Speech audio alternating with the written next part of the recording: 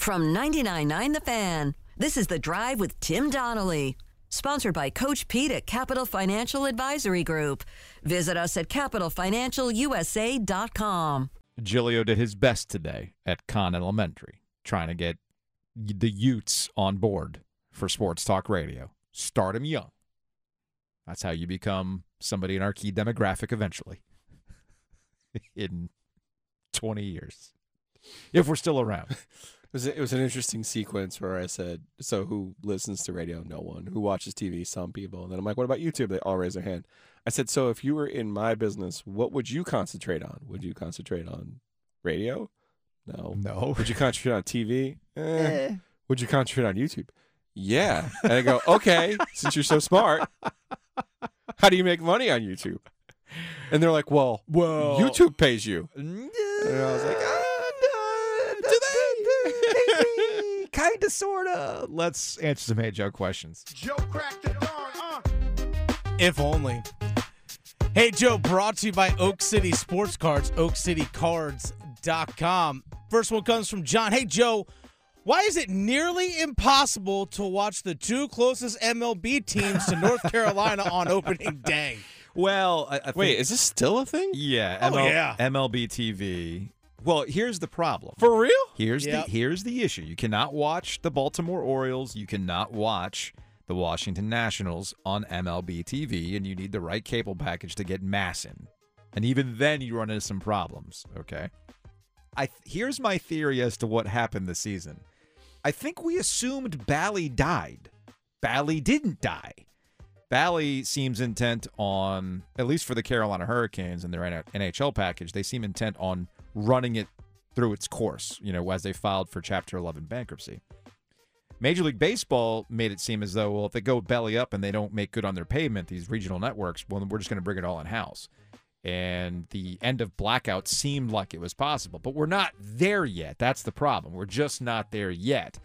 And I find it's funny, for as much as I've tried to learn about the TV business, This is the Moby Dick. I still don't understand. Yeah, I still don't understand how the Washington Nationals and the Baltimore Orioles. Let's try to think about this as we're considered in the home market. Yeah, I was going to say, let's just pretend we're in Atlanta right now. Yeah. So under normal TV package rules, and when you're in Atlanta, the TV package, the MLB ticker, whatever it's called. Yeah. The season pass. I don't know the actual name of it. It's MLB.TV. Okay. You would have access to all teams except your home team. It's no because different they from the want center you ice to, package. because they want you to watch your home team on the local coverage. That's what they paid for, right? Okay. So in North Carolina, you're saying we don't have one home team, we have two. We apparently have two. We have two teams, and that neither claim is us the for Atlanta territory. Braves, who everyone would want to watch. Yes. So, but there's a lot of Orioles fans in our area. So luckily, the Shout out to Braves Chris Morris people and have Mike been able Sunheim. to watch the Braves. The MASN disagreement, which was like what, Mid-Atlantic Sports Network? Yeah, and like that MASN disagreement, I feel has been going on for 20 years. It has. It started when the Nationals first moved from Montreal. So there were no really national fans. They didn't have Bryce Harper at the time. No. I know they don't have him now, but they didn't have Strasburg. They weren't competitive. They were garbage. So nobody was like clamoring for the ability to watch the Nationals.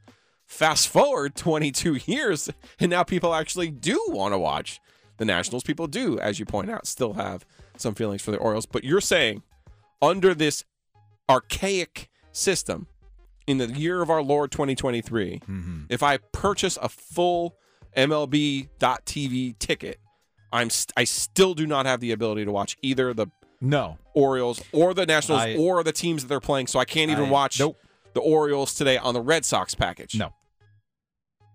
I think okay. they're actually showing the Yankees, but they weren't even showing the Braves Nationals game. Yeah, so I went into MLB.TV, I put in our area code, and we're blacked out. So even if I wanted to pay through the nose for it, I cannot. I don't have the ability. Still cannot watch it. I would need to do the VPN thing. Yes. Okay. Yeah. There's legitimate uses for VPN. I don't know if you knew that. My sister is in in Dubai right now, and her husband is in so hold up, computer software technology stuff. So hold up, and he's like, we got to put a VPN on, and I'm like, whoa, there's like legitimate uses for a VPN. You're adorable sometimes. Next I did up. not know it. No, that's I thought it was for Adam to get free canes. No. All internet technology started with a true legitimate business purpose. Only then did we figure out how to steal stuff with it. Okay. You should see these pictures she's been sending me from Dubai. Oh, it's an incredible place. All right, next up. From Graham, hey, Joe, if Duke retains most of its starting five, will they be like UNC of this year? I mean, when you say Did that they lose you, Brady Manick? right, Did they lose Filipowski? Is that where sure. we're going here? No, when you mean the UNC of this year, do you mean a team that's going to be overly hyped and then massively disappoints and has like a crisis of confidence in the offseason? Is that what you're getting at? Or do you mean Yes, that that's what they mean. Or do you mean that Duke's going to go into the season as a preseason number 1? They could, although Yes. I don't UConn see it is happening. supposed to be having Yeah. most of their team back. We never know how that works out, though. Of course. It's in play. The problem is Duke is bringing in 5 guys who are actually going to play. Mhm. This isn't the freshman recruiting classes that Ebert's brought in and hasn't played them. You know they're going to bring in a new group, and they're going to play. Interesting tweet, though, from Brendan Marks about who we're still waiting on from Duke, and you brought this up early.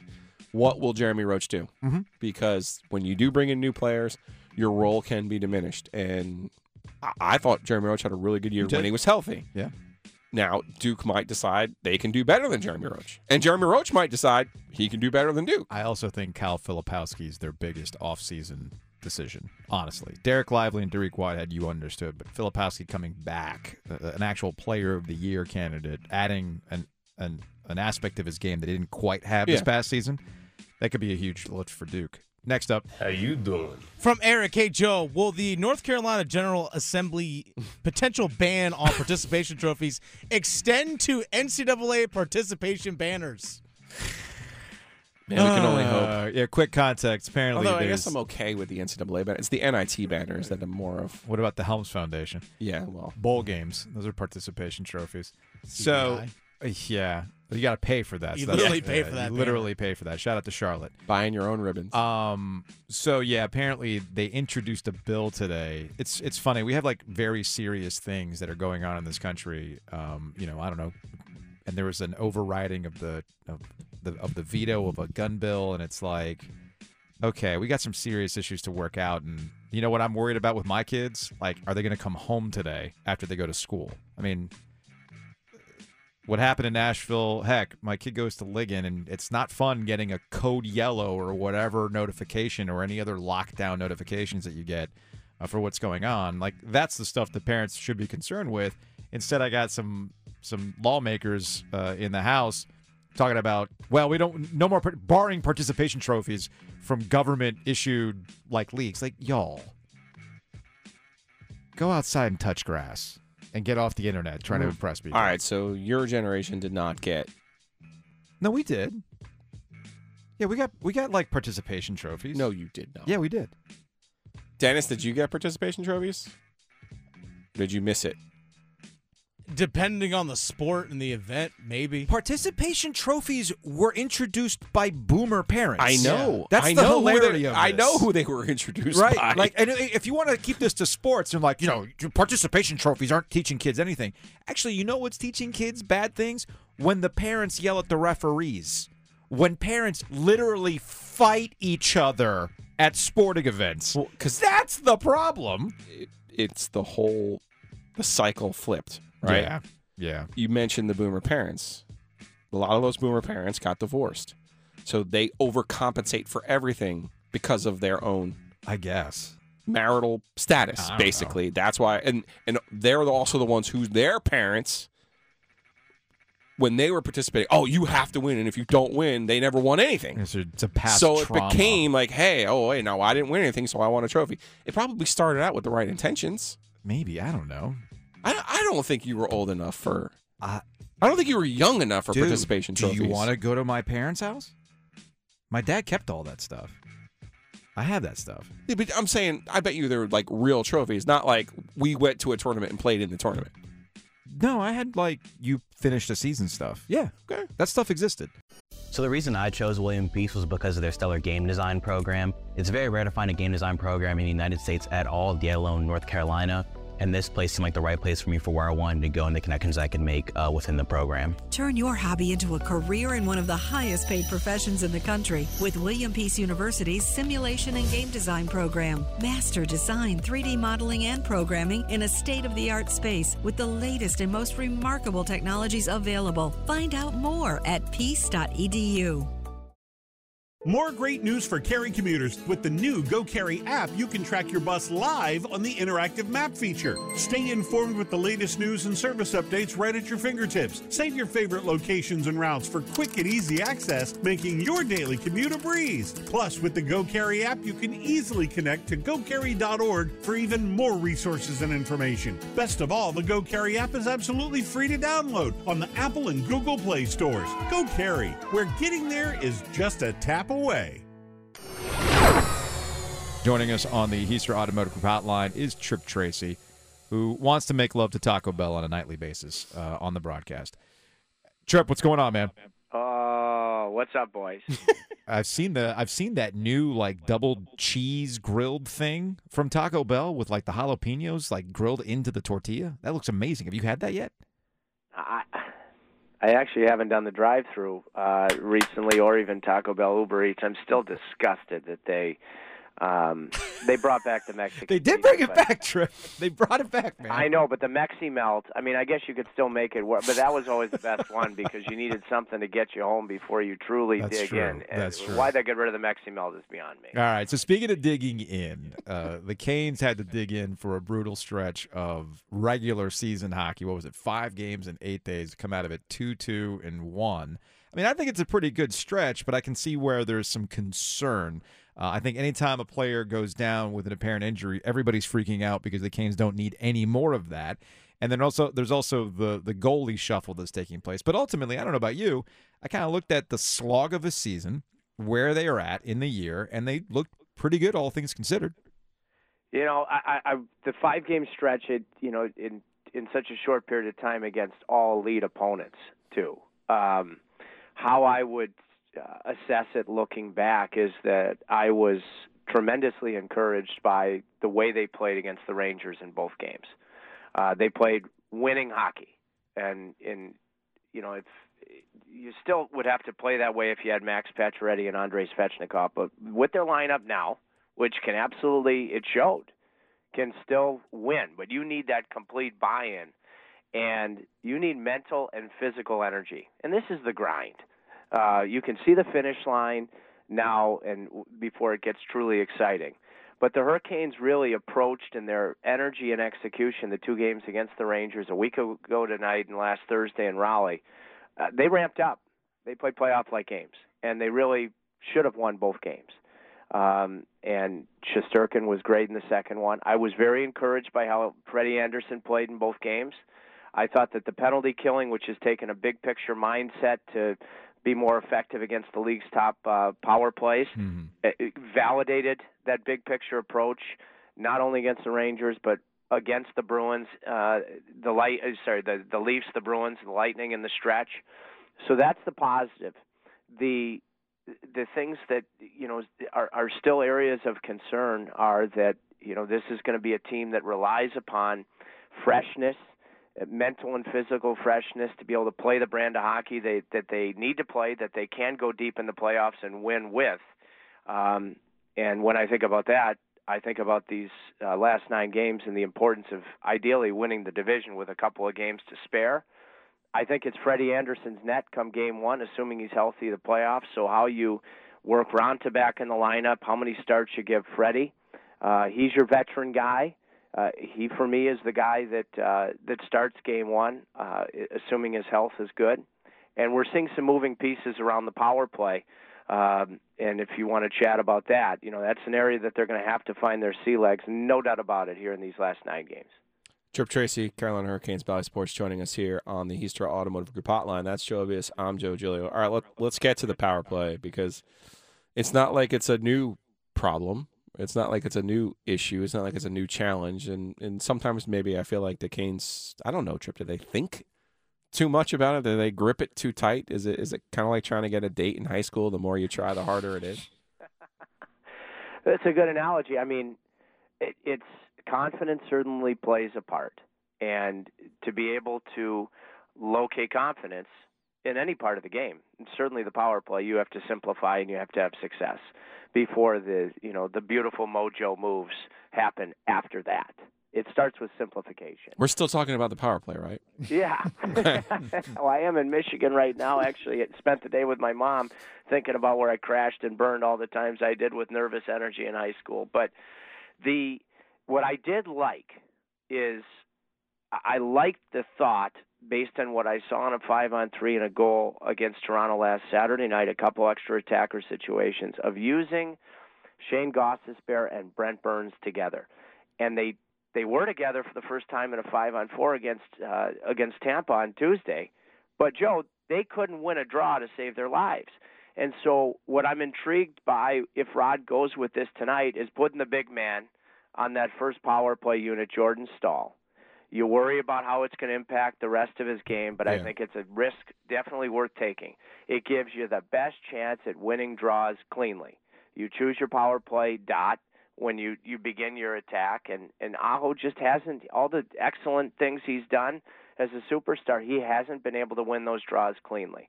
So now if Jordan Staal is on that unit tonight, you get a real look at Burns and Gostisbehere, because Jordan should win draws cleanly. It absolute necessity on any power play. And then you start in the attacking zone, and I think they should be able to establish the shot with the group they have. Let's see how it jives.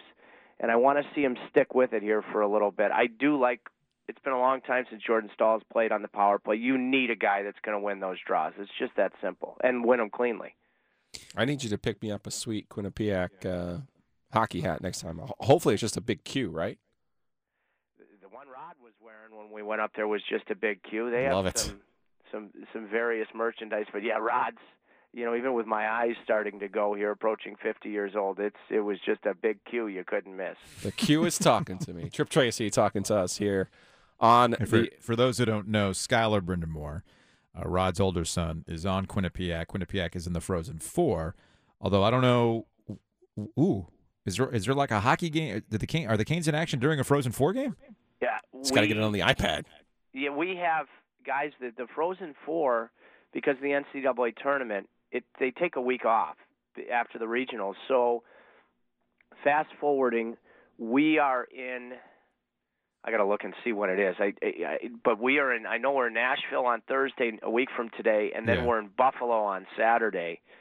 Might be an afternoon game, and then I think we go to Ottawa. Skylar actually got the game winner in the win last Sunday against Ohio State to punch their ticket, Quinnipiac, to the Final Four, Frozen Four. They'll play Michigan.